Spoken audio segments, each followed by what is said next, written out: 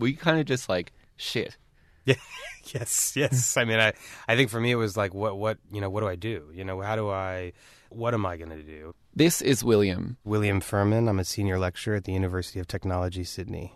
William is an architect by practice who spent the first half of his career working as an architect in New York City. When it looked like William had everything all figured out, it was one night 10 years ago that threw his personal and professional life into a tailspin. I was 27 at the time, so 29 actually. Get my age wrong all the time. I was out to dinner with some friends in New York City, where I'm from. We were, just having a discussion. I started to feel a bit of dizziness. The dizziness kind of led me kind of into a kind of world of vertigo. Spent some time feeling quite ill until my friends actually decided that it was time to take me to the hospital. And so I went to the hospital. It took them quite a long time to figure out what was going on with me. They thought I had multiple sclerosis, which is a very kind of typical thing to have as a 29-year-old when a certain part of your brain is affected. But they kind of ran a series of tests on me, pretty much every test in the book that you could possibly imagine.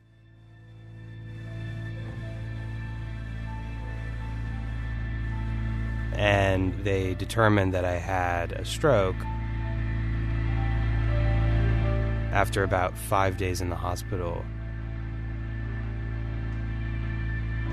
In a way, the stroke was kind of for them, it was like they were happy to find out that it was a stroke because it wasn't multiple sclerosis, but remaining effects on me were really directly in relationship to my vision. So my left eye became paralyzed.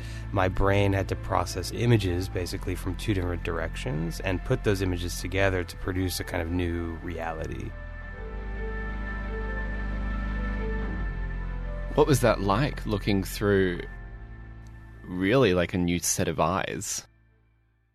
I, at first, was, frightened, and doctors told me that, this is something that I could live with forever or could resolve itself over a certain period of time. Because I'm young, the brain has the possibility to be regenerated. The disease is called internuclear ophthalmologia, which I love to say because it's so difficult. And I'll say it again, internuclear ophthalmologia. Rolls off the tongue now. Yeah, exactly.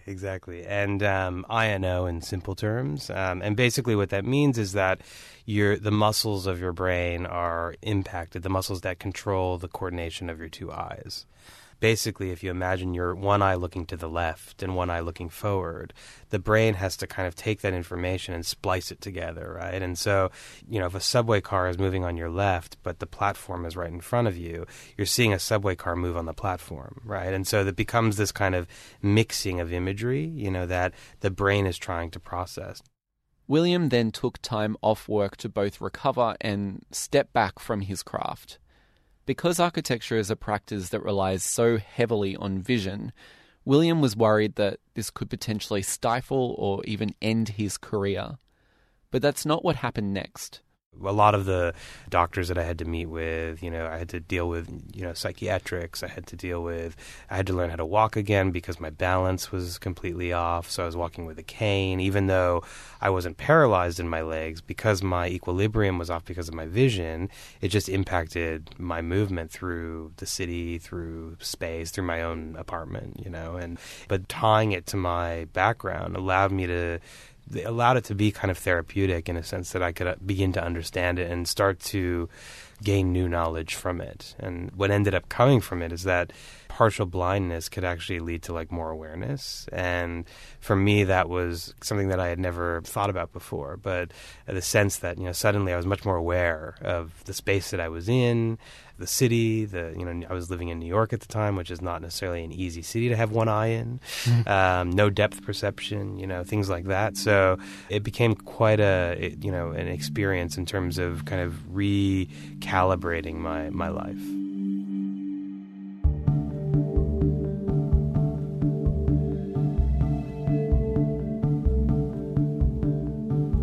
You're listening to Think Sustainability on 2SER. I'm Jake Morecambe. Today we are rethinking the built environment, the cities, the buildings, the infrastructure around us, but we'll be taking a little bit of a different angle. Today I want to look at what the built environment says about us, and how we are using architectural design to cater for the growing and changing needs of the population. In essence, what is the social sustainability of the built environment today? What are we doing well? And what should we be doing differently?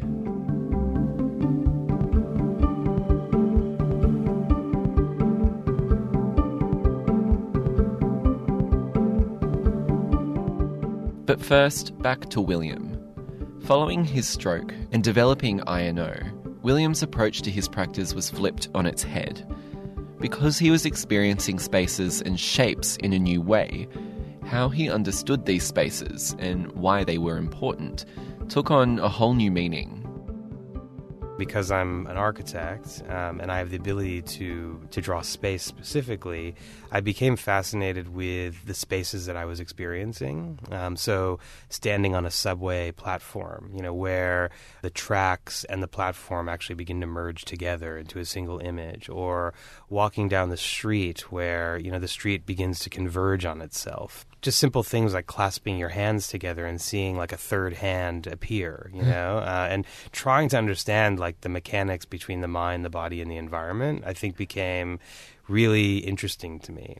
During this time, William also worked with clinicians to illustrate to them his new experience of space. And so I kind of created these kind of comparative drawings that showed the real space versus the space that I was experiencing, and became kind of a therapeutic exercise in the sense that, one, I was able to show my family and friends what I was seeing, but two, doctors that had never really been able to explain the kind of visual results or the kind of perceptual results, specifically internuclear ophthalmologia, were really kind of keen to show that information and share that information to other doctors. And then I started to think about, well, people are blind, people are deaf, people, can't walk, people experience space very differently. And by understanding it through my own disability, it kind of opened up these kind of new opportunities that architecture has the ability to kind of engage with notions of visual perception and to make us more aware of the space that we're in. One of the people who were involved in my study for my PhD had a spinal injury. So he was an adult, a tall man, so he was quite heavy. This is Philippa Carnamola. I'm a postdoctoral research fellow at UTS. In Philippa's PhD, she was looking at home modification, particularly for those living with a disability or someone who needed a high level of care. It was very, very difficult for him to get to the bathroom. He lived in a terrace house, very difficult to get to the bathroom. He was exhausted by the time that he'd kind of looked after himself. His wife wasn't able to carry him up the stairs. He hadn't realised how much home modifications were actually going to change his life. In her work, Philippa focuses on the relationship, or as she says, tension between human rights and the built environment, and how these important built spaces, like the home, can help lead to a sense of community. He said to me, Philippa, if I had known how much this would have meant, I would have pushed for these changes earlier, because the bathroom was on the same level, but it was further away from his bedroom. And so he was able to get government subsidised, he applied for government subsidised home modifications so that the bathroom was attached to his bedroom on the ground level. And he said to me, the outcomes of that small change, that redesigning of the downstairs of their house, has totally taken the pressure off his wife and his daughters to help him get around the house and to look after himself in the morning. But not only that, he went from never having gone to the movies since his accident, which had been, I think, 3 years prior, to being able to having the energy and the state of mind to want to go out. So he'd go to the movies. And he said for the first time in years, he and his wife have been able to experience those social events. And that's because of a change at home. So it's quite interesting how a change in the home can affect a change outside the home. Philippa's recent research is moving away from the individual home and looking at group homes, in particular for people who require a high level of 24-hour care, such as those with an intellectual disability. When it comes to how these built environments have changed and what improvements can still be made, Philippa says a lot of this comes down to new technology. In my PhD work, I looked specifically at changes to the bathroom. including ramps, including handrails, so very much physical changes to the built environment. As well as those physical changes, what's the digital space in the built environment, and how can that impact how people live and how people engage with space and how people are able to receive care or be more independent, because they they work kind of interdependently, I think. And what are some of those digital aspects? For people receiving very high levels of care, it might be the way that service is provided, so looking at care people or support people that are actually mobilised with devices so that we can know who's providing care at any point in time. Someone might know that you haven't opened the fridge in 3 days, for example, and that's out of character. Or it might be knowing that someone at 3 o'clock in the morning has gone into the bathroom, and a support person being aware, not actually having to be in the bathroom with them, but knowing that they're in there, and that if there might be sensitive pads on the floor that know if they fall. What about someone who, for example, might be living with early onset dementia? They're living totally independently in the sense they haven't got anyone living with them, but they're starting to experience some of the symptoms that we might expect. There's a lot of apps on phones that can help remind them on different stages of daily tasks, so that they might, if they're having trouble remembering, that type of data monitoring where we know if someone hasn't opened the fridge or if they've been in the bathroom too long.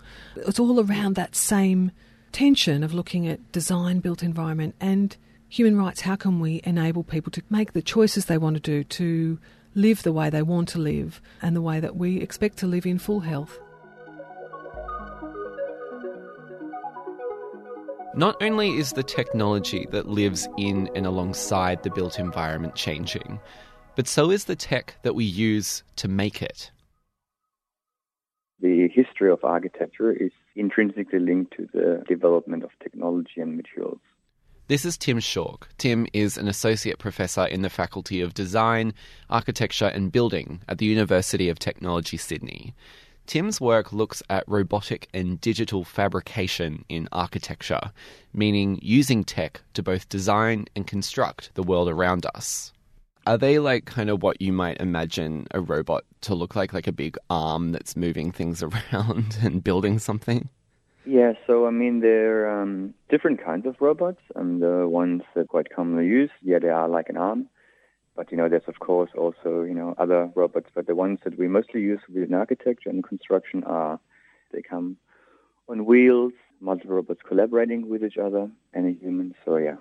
I was keen to pick Tim's brain about what he thought of the modern built environment, as the technology he works with could potentially be the same tech that might be used to modify someone's home, like we heard from Philippa. It's also the technology that could change everything we know about the built environment today. When it comes to robotics in this environment, how can there be like a good interplay between us utilizing these new robotics to construct the built environment around us, but maintaining this sense of being human? Well, I mean, one way to think about it is if you would think about the timber construction. So within timber construction, there's a lot of machines are being used when, it comes to cutting the tree, going into the mill. But when it then comes to actually building a building, there's a real information breakdown where robotics and, digital technologies can assist us in particular with the social aspect is that we can train, the tradesmen of the future to learn how to employ this, as it happened within other industries before. A carpenter now should not just know how to use a nail gun, but maybe also how to engage with a robot, because in the end they will have to work in tandem with these technologies. Within, cabinet makers, they used to cut every piece of material by hand, but now, of course, they're using technology, CNC routers to cut things out. So in the end, there will always need to be a human that will need to program the robot. It is just that it will extend, the skill sets and require people to upskill with that.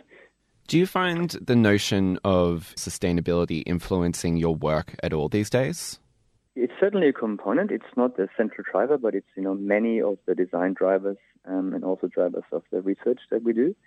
Most people understand it. It just has to do something with, being green, maybe using, less material. But from our perspective, it really is also about, there's a real cultural aspect to sustainability. And how can we train, workers of the future in order to be able to use that, have a sustainable job security, for example, before that if you think about the construction sector, it's a very large industry, and the take-up of digital technology is very, very small compared to other industry sectors. So sustainability extends for us beyond the material. Where Tim's work is geared towards the future of architectural design, architect William Furman's work finds its footing more so in the present.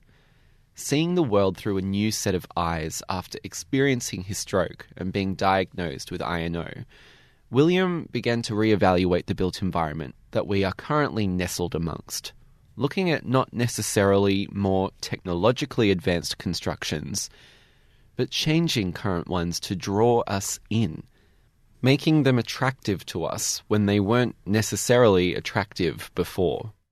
It was a project in Chattanooga, Tennessee, in the United States, and it was a project for the River City Council and the American Institute of Architects. And basically what they did is they put a call out. It was an international competition to design 5 installations in a series of alleyways in Chattanooga, Tennessee. And this is Middle America, Trump country.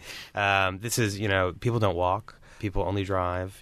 People, will not go in alleyways, because they're worried that they might get mugged or something else might happen. And so the idea of these kind of installations was to say, well, what if we kind of change the kind of movements or patterns through the city by implementing a series of kind of architectural projects. And we designed this 14-meter long chandelier that kind of floats above an alleyway and kind of brings this kind of opulence to, what is typically a kind of undesirable space in the city. So basically we designed a canopy system that had 999 carbon fiber rods, which are basically used for kites. For kites? The thing that kind of lines the kite. Exactly. It's the structure of a kite. Yeah. And so we had 999 of those cut to different lengths. And then attached to that, we had these mirrored styrene triangles, so plastic triangles that are attached.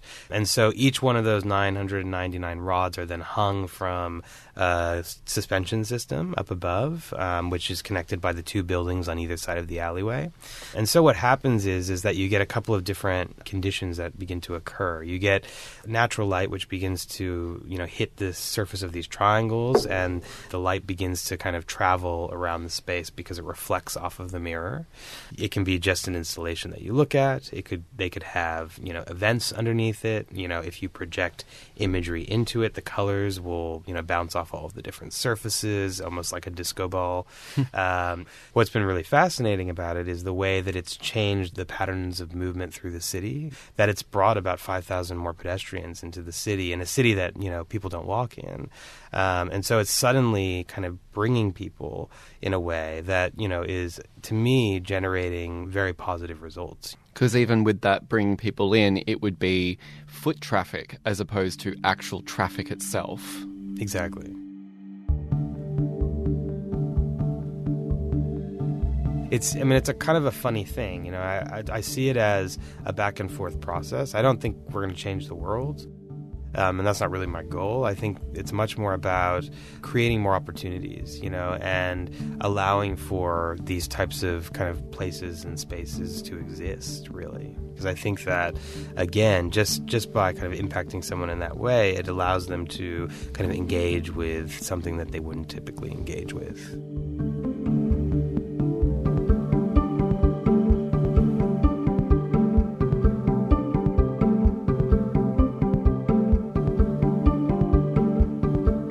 Thanks for listening to the show. If you like what you heard, make sure to subscribe to Think Sustainability on your favourite podcast app. Just search for Think Sustainability. We're also available on iTunes. For more info, also head to our website, 2ser.com. Think Sustainability is a collaboration between the University of Technology Sydney and 2SER Radio. I'm Jake Morecambe. See you next week.